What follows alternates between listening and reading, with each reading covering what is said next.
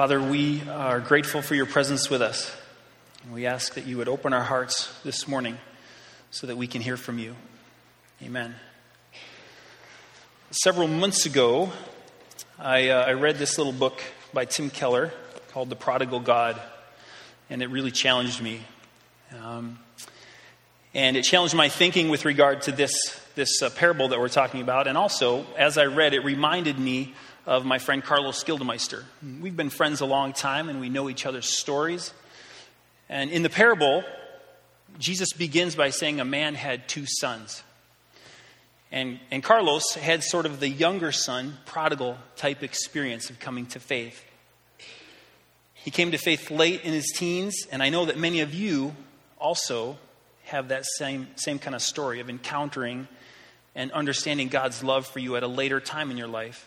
And because of that, you have a clear sense of the contrast, sort of the before and after picture, what my life was like before I knew Jesus and what it's like now. And I envy that a little bit, right? I don't have that. My own experience is more like that of the older son. My mom tells me that I gave my life to Jesus as a young child, like 4 or 5 years old. And I'm sure that the life of crime that I gave up at that point, I'm sure that was significant and all, but I just don't remember it. And I've always lived with the awareness of God's love and the understanding that Jesus' sacrifice made possible my relationship with the Father. And I just wonder sometimes what it would be like to know that contrast.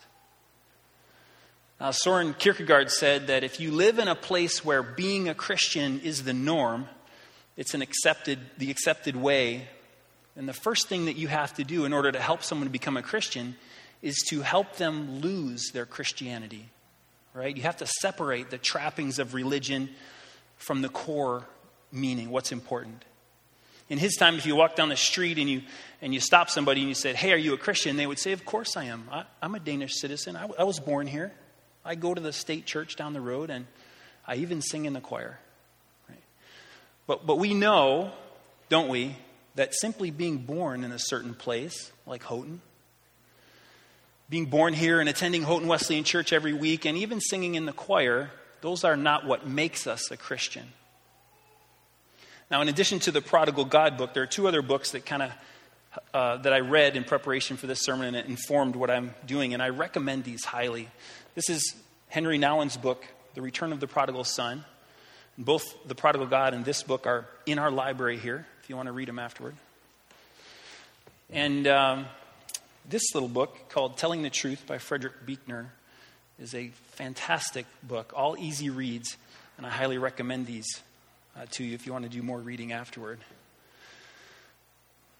Now, we just read this passage, so I won't take time to do it again, but I want you to see an important detail here. In the first 3 verses, Luke is giving a description of what's going on. He says the tax collectors and the sinners had gathered to listen to Jesus. And the Pharisees and the scribes were there, and they complained about it. They said, "This man welcomes sinners, and he eats with them." And so Jesus responds to them by telling them these 3 parables. So there are 2 groups of people here in front of Jesus on this bright, dusty, hot, first century Palestine day. And they exist at 2 ends of the religiosity spectrum, if that's a word, the moral spectrum. There are people who know they are far from God. They're the sinners, the addicts, the prostitutes, the criminals, the politicians.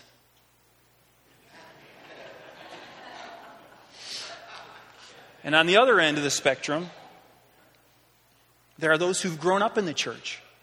They've gone to the best schools. They're pastors and priests. They're professors of religion. They've never had so much as a detention or a parking ticket or any other blemish on their personal moral record.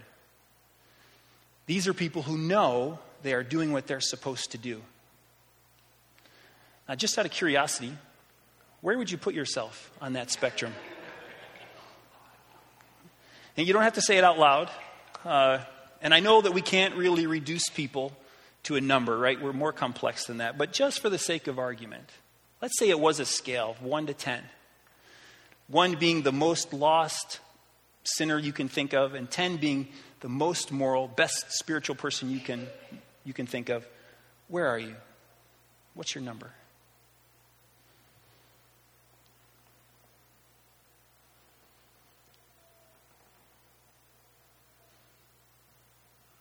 So anyway, there's two groups of people. And I think it's interesting and it's important to remember that it's the complaint from the Pharisees that prompts Jesus to tell these stories. In the first two parables, Jesus is emphasizing God's joy when a lost one is found. The shepherd searches for the lost sheep, and the woman searches for the lost coin. And they demonstrate that God is in the business of pursuing the lost and celebrating their return. But it's in the third parable, the parable of the lost son, that the story takes an unexpected twist. And this parable is a drama in two acts. And the first act is the well-known prodigal son.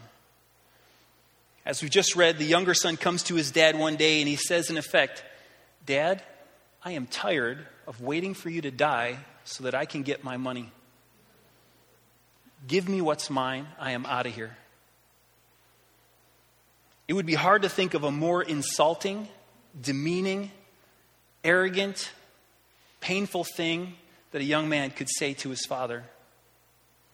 And more surprisingly, instead of a beating or a summary execution or a phone call to the lawyer to write him out of the will, the father, inexplicably, at great cost to himself, does what the younger son asks.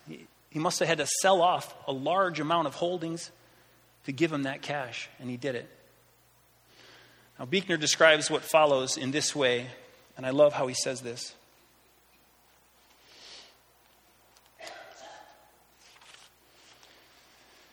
He says, "The prodigal son goes off with his inheritance and blows the whole pile on liquor and sex and fancy clothes until finally he doesn't have 2 cents left to rub together, and he has to go to work or starve to death.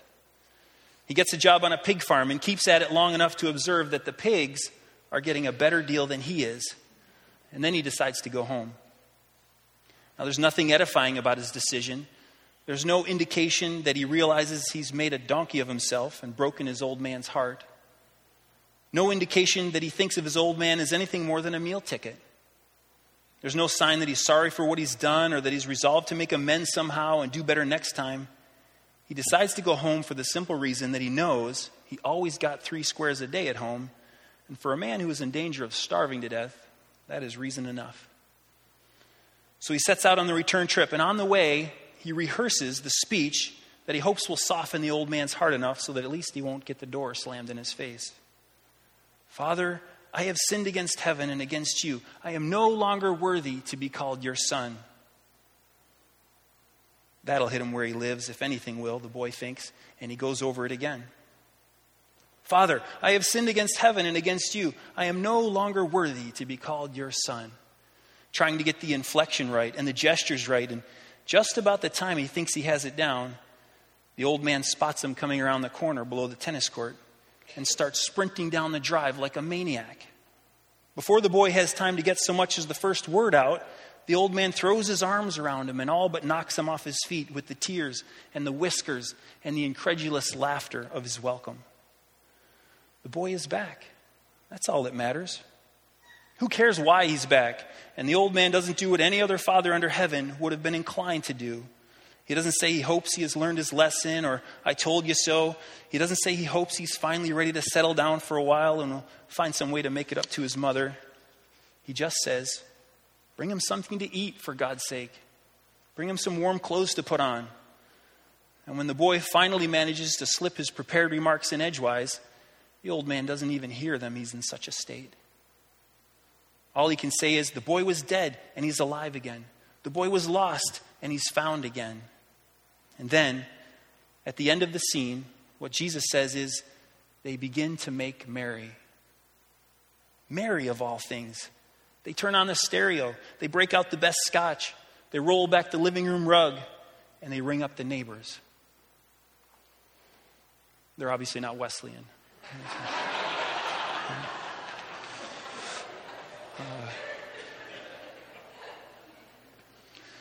So as in the two parables that precede this one, the lost sheep and the lost coin, the father throws a party. This younger son has rejected the father and humiliated him, left home and wasted fully 1/2 of the father's considerable goods. And all of this in a fruitless and empty search for himself. And even as he returns, the younger son's motives for coming home may be a bit suspect. Nahum says there's repentance, but not a repentance in the light of the immense love of a forgiving God. It's a self-serving repentance that offers the possibility of survival. The father, however, seems not to care one fig about motives, about money, about his own dignity, or the previous offense. He says, it's time to celebrate. This son of mine was dead and he's alive. He was lost and he's found. And so the party begins. It's a fantastic picture of unconditional love, of redemption, of grace. God the Father welcomes home the lost sinner into his kingdom. One person that I talked to this past week said, which of us hasn't pictured ourselves as the lost son in this story at one time or another? And I think God's grace towards sinners is the point of the parable, except for one small caveat. This is not a message for the sinners that are in Jesus' audience that day. This series of parables is aimed directly at the religious leaders, the Pharisees and the scribes, the elder brother types. So let's move on to Act 2, the elder brother. Now, when the prodigal returns, the elder brother is exactly where he's supposed to be. He's out in the field, on the tractor, doing the work of the father. And he's driving along on the tractor, and he suddenly becomes aware of a sound that's been intruding on his consciousness. Is that music? He stops the tractor and he listens. That's definitely music. So he drives the tractor over to the hill that overlooks the ranch house, and he looks down, and sure enough, there are cars all over the lawn. There's clearly music going on. The grill is fired up out back, and there's something big cooking on it. There's something, what is going on? So he flags down a passing ranch hand, and he says, hey, what's going on down at the house? Your brother has come home. He's back. And your dad threw a huge party. We're even cooking up that beef cow that we've been saving for your graduation. From seminary. Oh man, anger. Verse 28 says the older brother is angry and he won't go in. He drives that tractor down to the barn and he parks it in the barn, and as daylight falls, he sits down on a bale of hay in the barn and he mutters and he complains and he won't go in. He remains on the outside, and we say, wait a minute, what just happened here? The younger brother, who is rebellious, who is admittedly sinful, who has dubious motives, he's part of the kingdom. He's in the Father's party. And the elder brother, who has never disobeyed, who has, in his own words, slaved for the Father, he's out. What is this? In contrasting these two stories, Jesus is flipping on its head what we know about sin.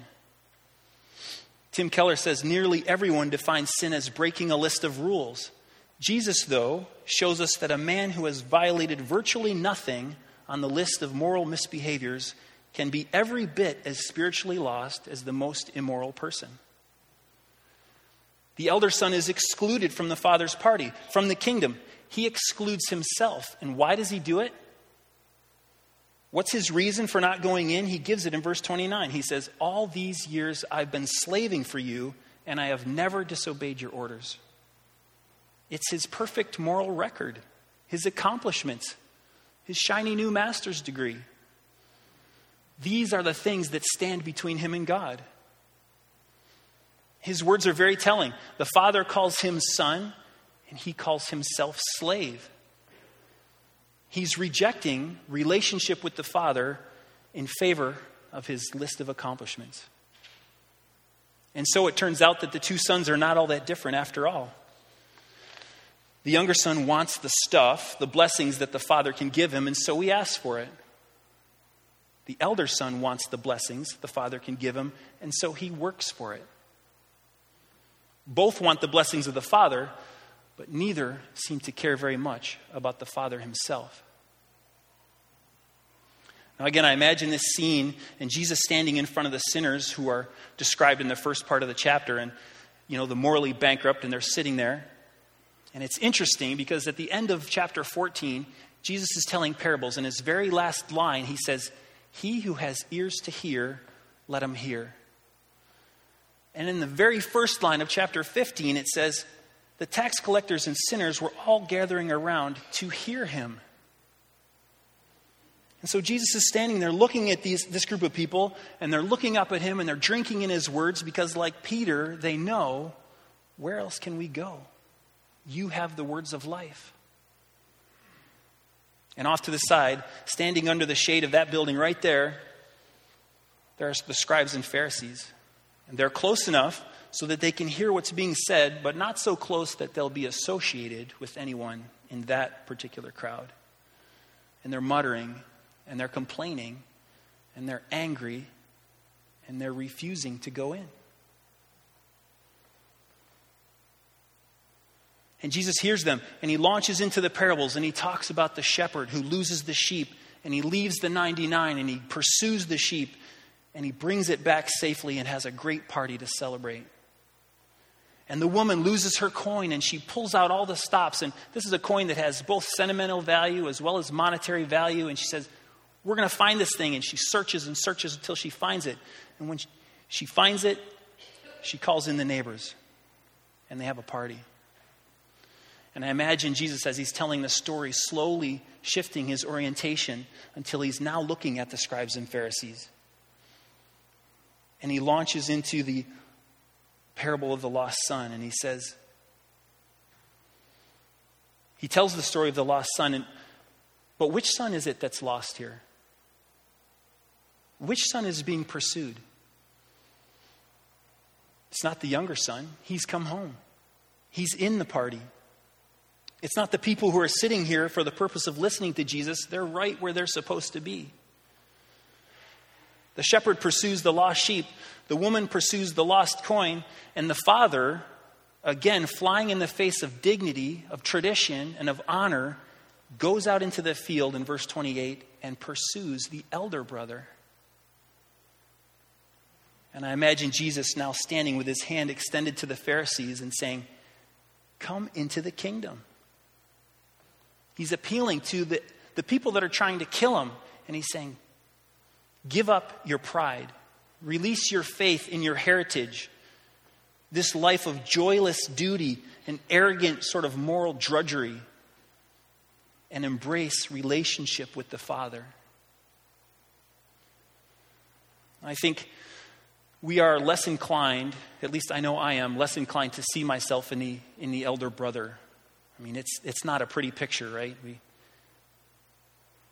But I think that if we're honest, we can sometimes see his marks in our life. His footprint can be seen there. Especially, I think, if we've grown up in the church and we don't have a good sense of the contrast, the before and after contrast. Nowlan says there are many elder brothers who are lost while still at home.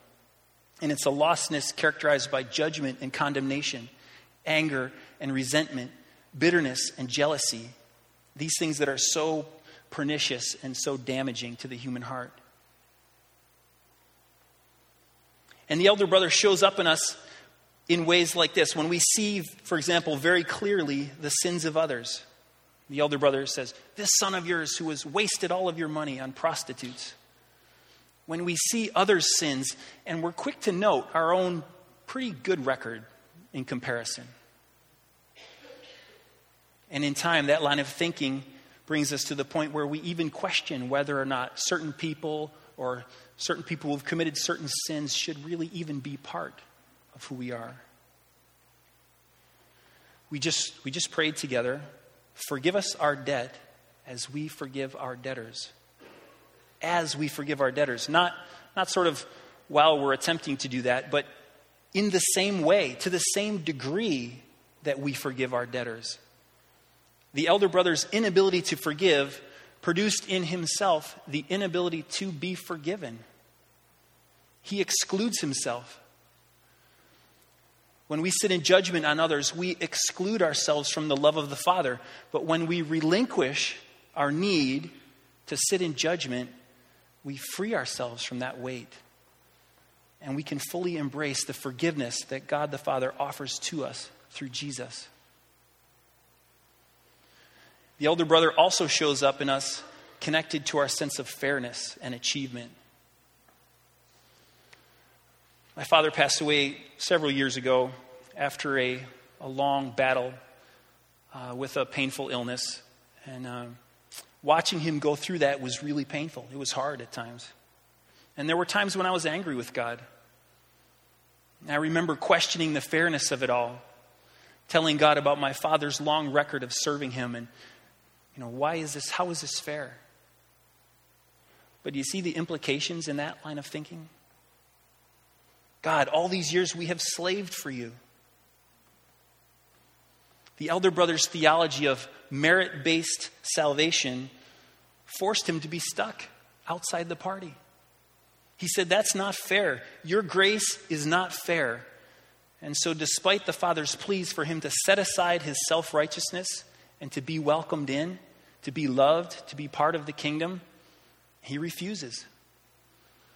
And at the end of the story, I really want there to be a verse 33 because we don't know what happens. As far as we know, he's still sitting in the barn. We don't know if he ever comes in. C.S. Lewis said, in The Great Divorce, he said, in the end there will be two kinds of people. Those who say to God, your will be done, and those to whom God says, your will be done.